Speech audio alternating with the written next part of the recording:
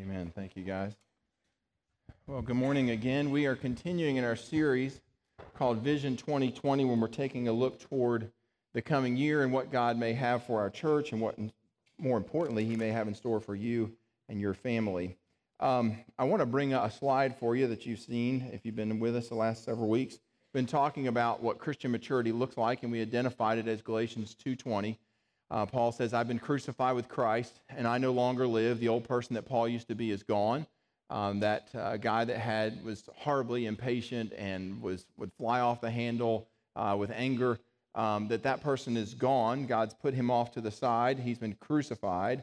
And now what has taken his place, what has filled that void, is Christ-likeness. And he goes on to describe, he says, Christ lives in me. And he goes on to describe what Christ-likeness looks like a little bit later in the book of Galatians, Galatians 5:22 and 23. He says, love, joy, peace, patience, kindness, all those attributes, all those characteristics that you see up there on the screen. And so what we've been talking about over the past couple weeks is identified three different criteria or three different steps that you and I might take. It's not an exhaustive list, but it is some criteria that will help move us closer toward maturity, closer to becoming what Paul had become, what the Lord Jesus was. And so we identified those as total surrender to Christ. We identified another one of those as being plugged into Christian community, being here on Sunday mornings, being a part of the community, being a part of the church service, being a part of small groups, connecting where other Christians are.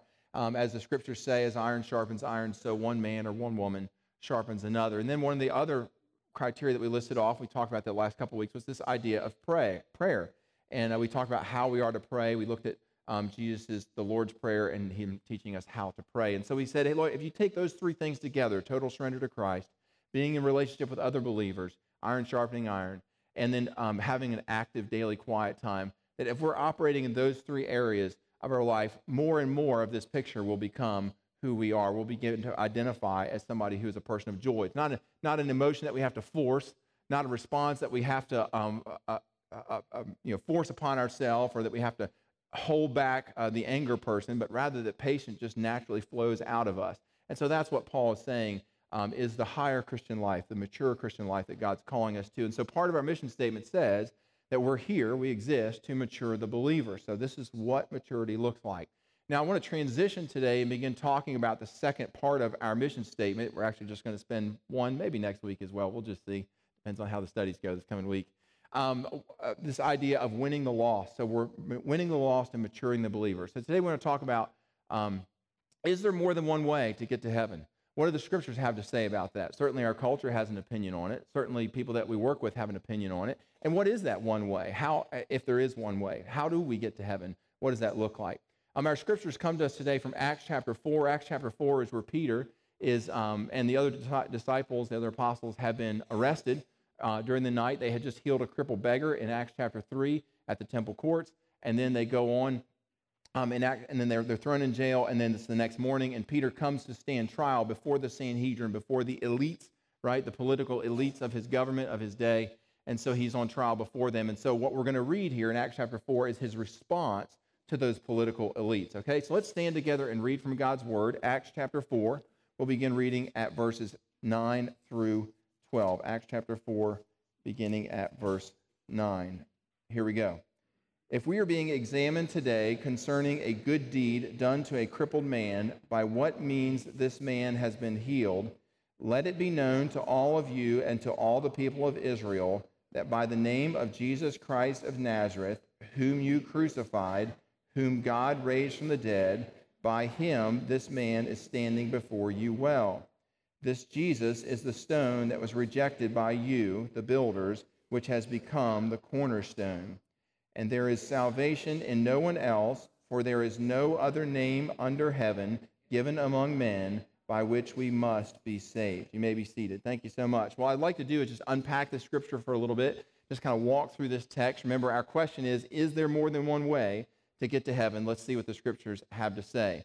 Acts chapter 4, beginning at verse 8. It says, Then Peter, filled with the Holy Spirit, says to the intellectual elites, to the rulers and the elders of the people, verse 9, if we are being called to account today for an act of kindness, in other words, you arrested us last night, you threw us in a little stony holding cell down in the cellar. I slept down there last night on the icy cold stone, and my skin still feels frozen.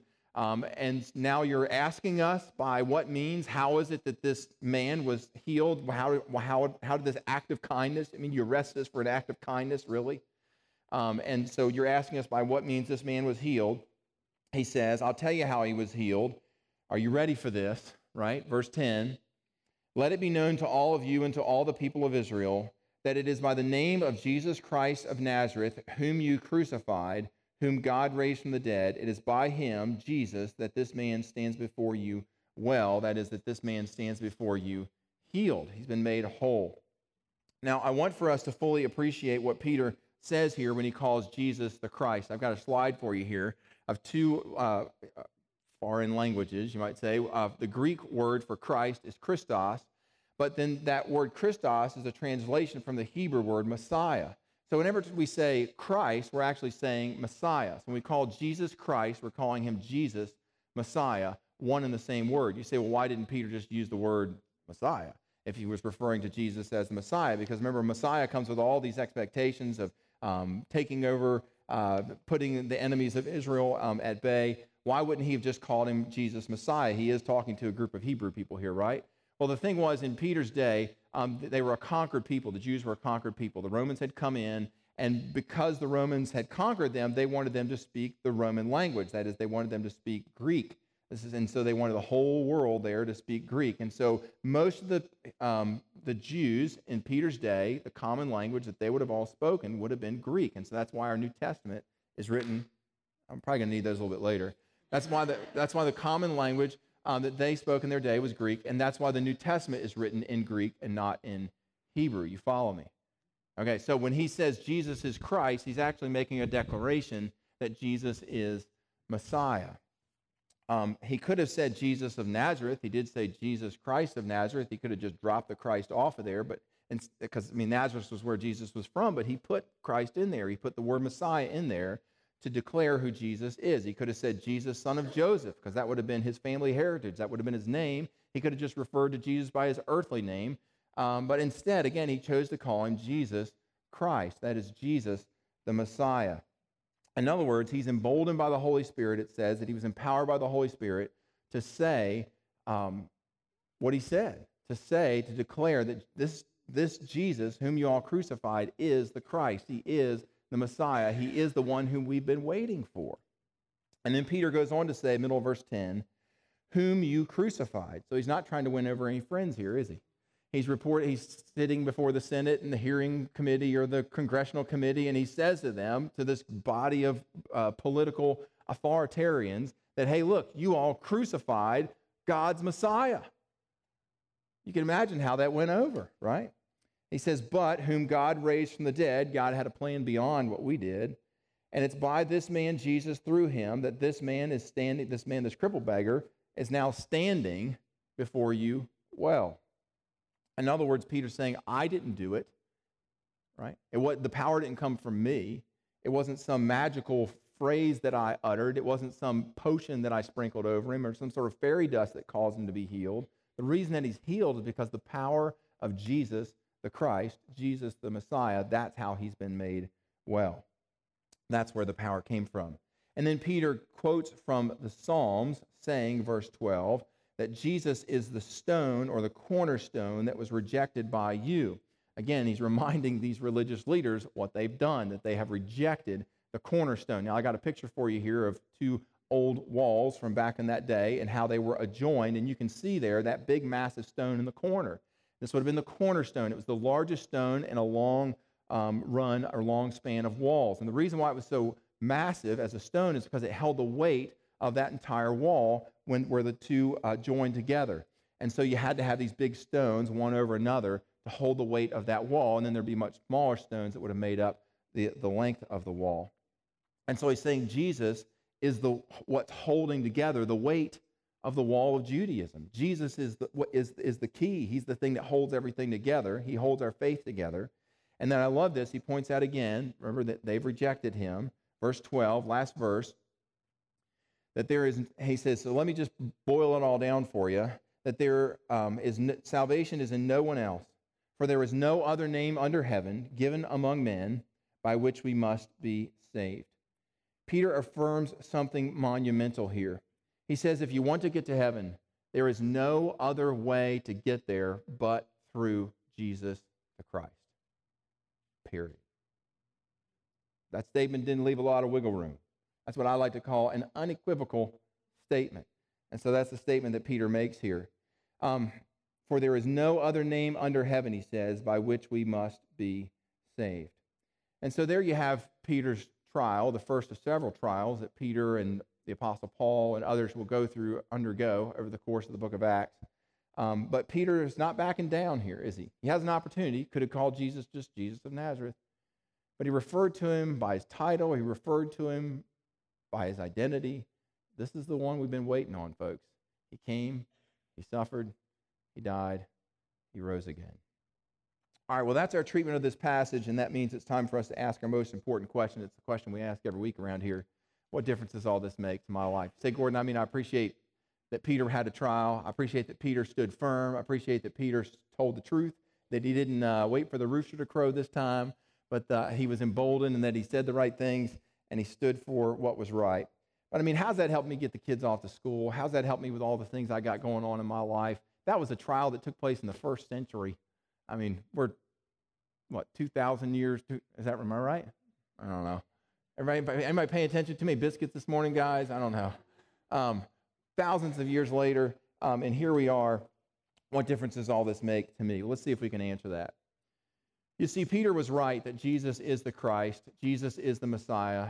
Jesus is the one whom the Jewish people have been waiting for. And so Peter makes this very clear. But in addition to pointing that out, Peter makes what some would feel is a very arrogant claim, what some would feel is a very intolerant position to take. Look again at verse 12. He says that there is salvation, in other words, you can't get to heaven, in no one else, for there is no other name under heaven given among men by which we must be saved. Again, that's what I would like to call an unequivocal language, right? There's no wiggle room in what Peter just had to say. But our culture today would say, you know what, Gordon, the way we see it, we think you need to be more open-minded. We think you need to be more open to other ideas. And so it seems like a very closed position that you're taking there. Well, this wasn't just a position that Peter had. This was a position that Peter had actually heard Jesus himself say. Jesus said, John chapter 14 and verse 6, that he said, I'm the way, the truth, and the life. We just got done singing about that. No one comes to the Father but through me. And where is the Father?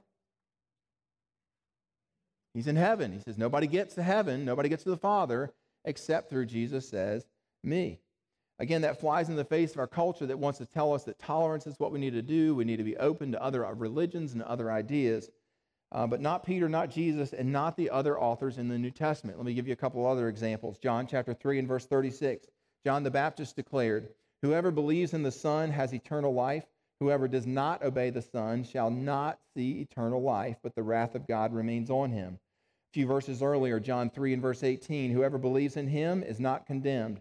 But whoever does not believe is condemned already because he has not believed in the name of the only Son of God. 1 John chapter 5, verses 11 and 12. And this is the testimony that God gave us, eternal life, and this life is in his Son. Verse 12. Whoever has the Son has life. Whoever does not have the Son of God does not have eternal life. I don't know how you could be any more clear than that. Acts chapter 4 and verse 12. And there is salvation in no one else, for there is no other name under heaven. That means here on this earth, anybody that's ever walked on this earth, any name that's been given among men by which we must be saved. This is the unequivocal claim of the Bible. You say, okay, Gordon, I got a couple of concerns or a couple of objections about all of that. And the first of those is we live in a very diverse society. Why couldn't there be more than one way to get to heaven? Well, that's a good question, but think about it. There's only one way to do a lot of things in the world. There's only one way to get a rocket ship up into space, right? There's only one way to build great big muscles. There's only one way to add 2 plus 2. You can say that it equals 5, but at the end of the day, it's going to equal 4, right? So there's only one way to do a lot of things. You say, okay, Gordon, I see what you're saying. But I got another objection. What about people who have never heard about Jesus? What about those folks who live along the Amazon River? What about those folks who live in deepest, darkest Africa? What about them? They've never heard about Jesus. Are you saying that God's going to send them to hell even if they have no chance to even respond to the message? Well, friends, you can grow up in deepest, darkest Africa, or you can grow up in deepest, darkest Atlanta, Georgia, and never have heard the name of Jesus Christ. Doesn't matter. The Bible says that there is salvation in no one else. There is no other name. You say, well, if that's the case, then maybe somebody does grow up as a Muslim. Maybe they do grow up as a Hindu. Maybe they do grow up as a Buddhist. Maybe they do grow up as a Mormon and Joseph Smith and all that stuff. Couldn't God, when they get to heaven, just credit to them Jesus because they were really devout about their religion, because they were really into it, right? Remember, they were really sincere about their practice of Buddhism. Like when they get to heaven, God reveals to them the truth. And they're like, oh, okay, that's what I've been searching for all this time. I was really hoping to find it. Couldn't God, just when they get to heaven, credit Jesus to them? Well, I suppose God can do whatever God wants, but the Bible says quite clearly that God does not do that. Romans chapter 10 and verse 9, Paul writes, if you confess with your mouth that Jesus is Lord and believe in your heart that God raised him from the dead, then you will be what? Saved. And you'll be saved. There's an if-then condition to this whole business. That you have to confess Jesus as your Lord, and you have to believe that God raised him from the dead. So there's some specific information that goes along with just knowing the name of Jesus. And until that happens, the Bible says that person is lost. This is the unequivocal, uncompromising message of the Bible. So indulge me for just a moment. If you're here this morning, you've never put your faith and your trust in Jesus Christ for the forgiveness of your sins. You don't have a personal relationship with Jesus. You've never appealed to him to forgive you. I'm not sure how you're planning on getting to heaven. Perhaps people have given you lots of ideas how you're going to get there, or that when you get there, God's going to weigh out the good against the bad, and hopefully the good outweighs the bad, and he lets you into heaven. Or maybe you're just going to be a really sincere person. You're going to make sure you visit with your grandmother a lot. Whatever it may be that you think will get you into heaven. But the Bible says there's only one way, and that Jesus is that way. And that Jesus says that you have to come to him for the forgiveness of your sins. That's something for you to think about. You say, well, Gordon, I agree with what you've actually already presented here. I agree with these scriptures. I've already made that decision for Jesus. So, I mean, what difference does this make to me? Well, first of all, it means that apart from Jesus, that every single person that we pass every day in the car, every single person that we pass every day in the grocery store, every single person that we pass walking through the hallways of our school, every single person that we pass at work, every person that we run into throughout the day who does not have a personal relationship with Jesus, the Bible declares that that person is heading for a disaster in eternity. The Bible declares that that person is heading for a train wreck when they go to the other side. It means also that you and I have the information that it takes to change all of that, to turn all of that around for that individual.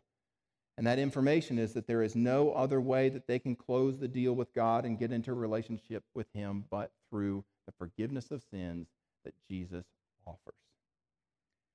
You say, okay, Gordon, still I agree with you, no objections here. In fact, I've tried, right? I've tried to talk with my friends. I've tried to talk to my brother. I've tried to talk to my sister. I've tried to talk to my son about Jesus Christ. And Gordon, quite frankly, they just don't want to hear it. They are closed to this kind of spiritual conversation. And so I'm kind of at a loss as to what to do. Like, how do I break through to them? How do I get them to listen? How do I get them to be interested? How do I get them to come to a place where they might respond? Well, Jesus gives us a wonderful teaching in Luke chapter 18. If you have your Bibles, you can flip over there or follow with me on the screen. It's a parable about the persistent widow. Let's just take a look at it real quick here. Luke chapter 18, beginning at verse 1. Jesus gives us the answer. He says, and Jesus told his disciples a parable to the effect that they ought always to pray and not to lose heart. So we know that already out of the get-go that the point of this parable is to be reminded that the Lord Jesus says, hey, look, keep praying. Be persistent in prayer. So let's take a look at it. Verse 2, he said to them in this parable, in a certain city there was a judge who neither feared God nor respected man. So he didn't really care what God thought, and he didn't care what anybody else thought either. Verse 3, and there was a widow in that city who kept coming to him, and she kept coming to him, and she kept coming to him, petitioning him, asking him, give me justice against my adversary. Verse 4, for a while the judge refused. He just turned her down cold, said, get out of here. But afterward, after a while, he said to himself, neither do I fear God nor respect man. Don't care what either one of them think. Verse 5, but because this widow keeps bothering me, because she keeps pestering me, I will give her justice so that she will not beat me down by her continual coming. Basically, she just wore the judge down. Verse 7. And then Jesus says, and will not God give justice to his elect, in other words, to his own children, to you and me, who cry to him day and night? Will God delay long over our prayers? Verse 8, last verse, I tell you, God will give justice to them speedily. You say, Gordon, what's all that mean? What's Jesus trying to say here? Is he trying to say that God's an unjust judge? He's comparing God to an unjust judge? No, not at all. You read that little explanation he gives at the end, we realize that God's saying, how much more will your loving heavenly Father, who is a just judge, grant you when you petition him the way the persistent widow did? And so, it's easy enough for me to stand up here this morning and preach a sermon, right? But we say to ourselves, but the problem is that person that I love, that person that I'm trying to reach for the gospel, they're not here. They're not hearing this. It's good that you're preaching this and reminding us that Jesus is the one and only way to heaven. But again, they're not hearing this message. They're not given that opportunity to respond to it. And the only time that they ever have that opportunity to respond to it is when I go and try and talk to them about it. And they don't want to hear anything from me. They're closed off to this message. Friends, you can open your mouth and you can offend them, right? And keep offending them and keep reminding them. And we can certainly keep trying that. And try to get them to respond. And we do that because we're desperate. We do that because we want to see them in heaven. But the Lord Jesus says, and we've played out and exhausted those efforts, that we still have one more card to play. And that is that we should never give up in prayer. Jesus says, if an unrighteous judge can be won over, how much more will our loving Heavenly Father respond to his children who mean so much to him? You know, as we think about the coming year and we think about what God wants to do in us and how he wants to mature us, to mature the believer, to lead us toward love and joy and peace and patience and those things just to be flowing out of our life. In addition to that, God also wants to win the lost. And he wants to see the people that we know and the people that we love that are part of our lives come to a saving knowledge of Jesus Christ in their life. And if all that we get out of 2020 is a little bit more maturity and somebody that we love coming into the family of God, what a great year that would be. What a great year that would be. Is there somebody in your life who you know is walking far from God, who you would be willing persistently, like the widow, to pray on their behalf? Would you be willing to make petition after petition after petition after petition, never giving up in prayer over the coming year for your friend or your loved one to come to a saving knowledge of Jesus Christ? Again, if that's all that God accomplishes in the coming year. Wow. Wouldn't that be a great year? Wouldn't that be a great year? God has a vision for your life and for the people in your life in 2020. Let's listen for God's voice and obediently respond. Let's pray. Most gracious Heavenly Father, we thank you for talking to us today. We thank you for your great love, which reached down into this world, sacrificed your one and only Son on our behalf. We celebrate this meal today, symbols of your broken body and of your shed blood. And we're thankful, God, that it's not limited to church folk. It's not limited to those that are interested and have spiritual questions. Lord, it is open to everyone. Lord, we ask that those we love, those that we would so long to see come into a real and personal relationship with you, Lord, that in the coming year that would happen. We've perhaps been praying for a long time. We've been wanting this for a long time. We've tried conversations. We've done everything we can think of. Lord, we need you to intervene.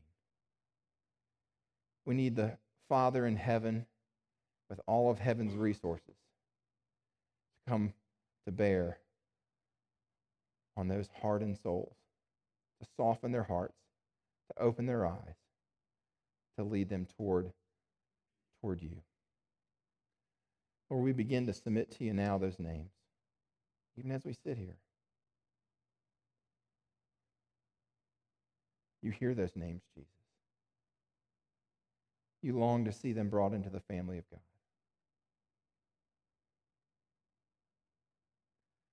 Lord, we anticipate great things. May we, like the persistent widow, never give up in prayer. We plead these things with you in Christ's holy name. Amen.